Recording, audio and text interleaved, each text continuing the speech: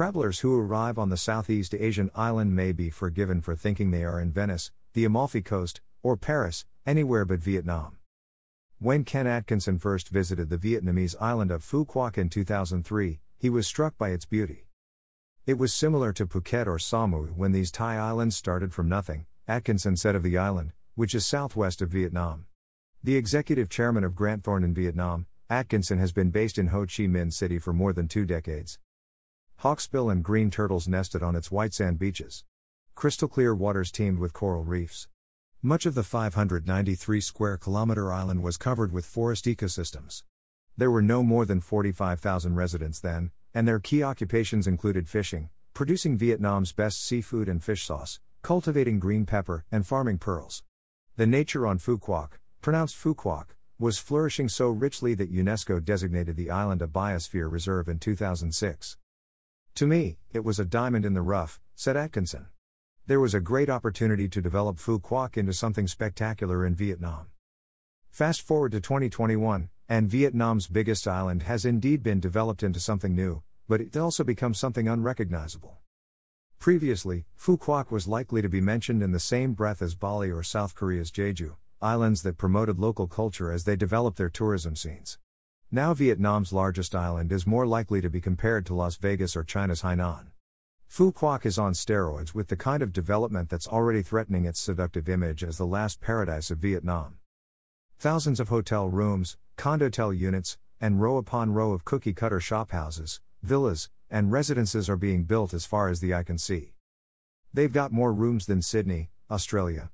There's something like 30,000 hotel rooms, built, under construction, or in the planning stage, said Atkinson, whose firm provides financial advisory and transaction support to investors. That's excluding Vingroup's 12,000 additional rooms, and before all the condotels, villa developments and residences, which means at least 40,000 hotel rooms. So, what's lost when an island completely changes its identity in the course of 20 years, and who loses the most?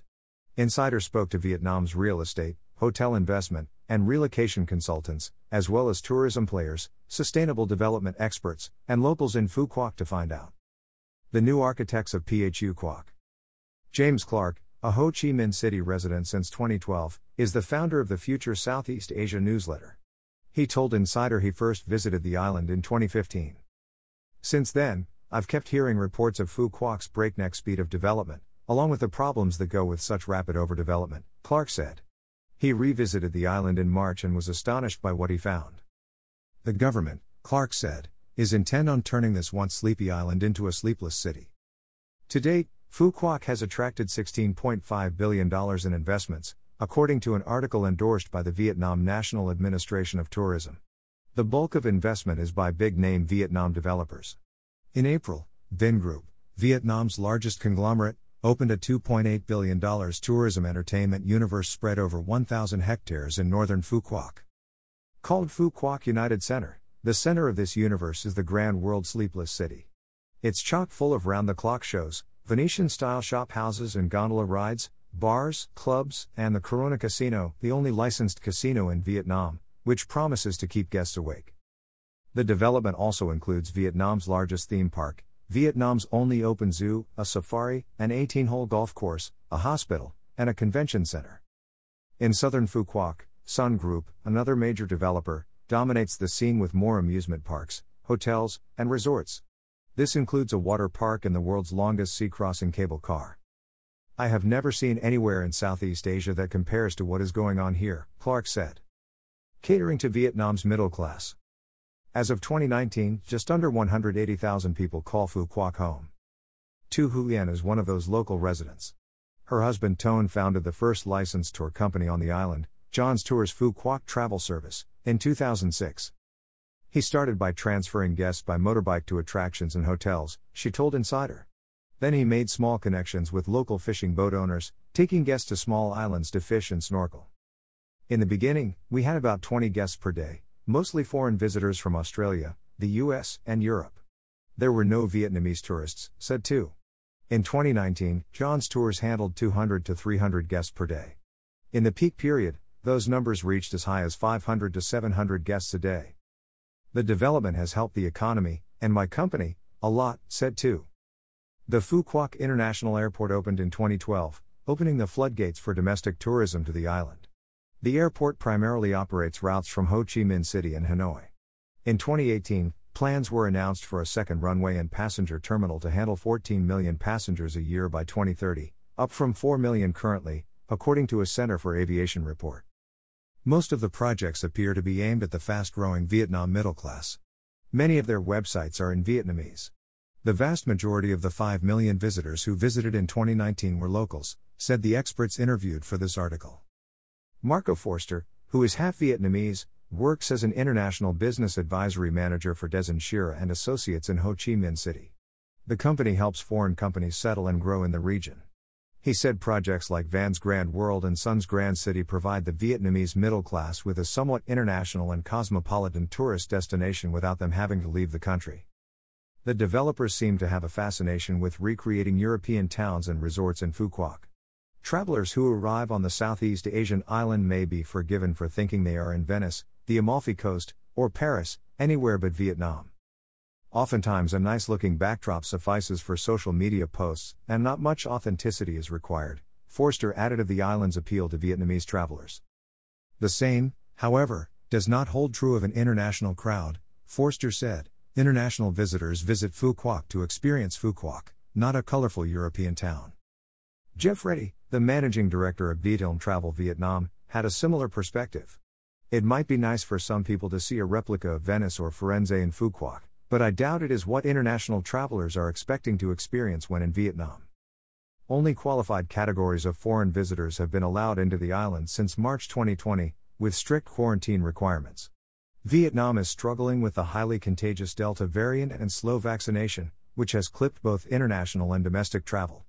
Plans to use Phu Quoc as a pilot to reopen the country to international visitors in phases from October now look highly unlikely, according to Atkinson. Mountains of trash. The conflicting interests of domestic and international tourists is not the only problem Phu Quoc is facing. The island is also groaning under the weight of waste. Nguyen Quinn, a project manager at the Worldwide Fund for Nature, WWF, Vietnam, said the plastic waste generated by tourists has already been distressingly overwhelming to the ecosystem. The island, she said, has a shortage of landfills. Without proper action, those mountains of trash will soon become a threat to the island's burgeoning tourism sector, Quinn said. Phan Thanh Nguyen, 23, works as secretary of the board of directors at Vinmec International Hospital in Phu Quoc. She told Insider the rapid change has created jobs for locals and boosted the island's education and healthcare systems. Life is also more convenient, she said. For example, Phan now doesn't have to travel 25 kilometers to town to buy her favorite shampoo. Because of the development in the north, the biggest mart opened 4 months ago, she said. Without the mart, I have to go to town or place an order online and wait 1 week for delivery.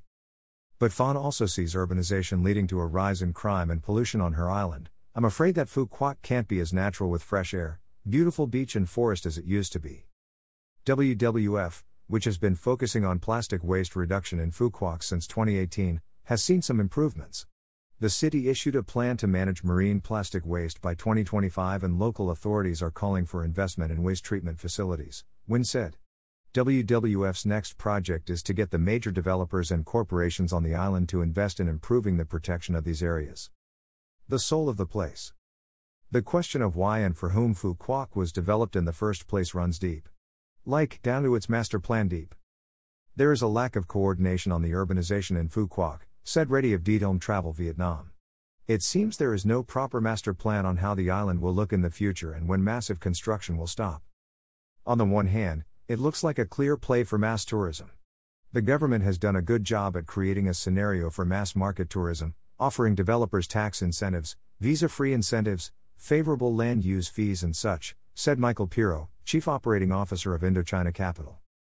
Yet, mass market tourism was never really the plan, according to a master plan designed by architecture firm Wimberley Allison Tong and Gu, WATG, in partnership with the Vietnamese Institute of Urban and Rural Planning. The 2030 Master Plan, which was approved in May 2010, established a broad vision and design guidelines for all future development on the island.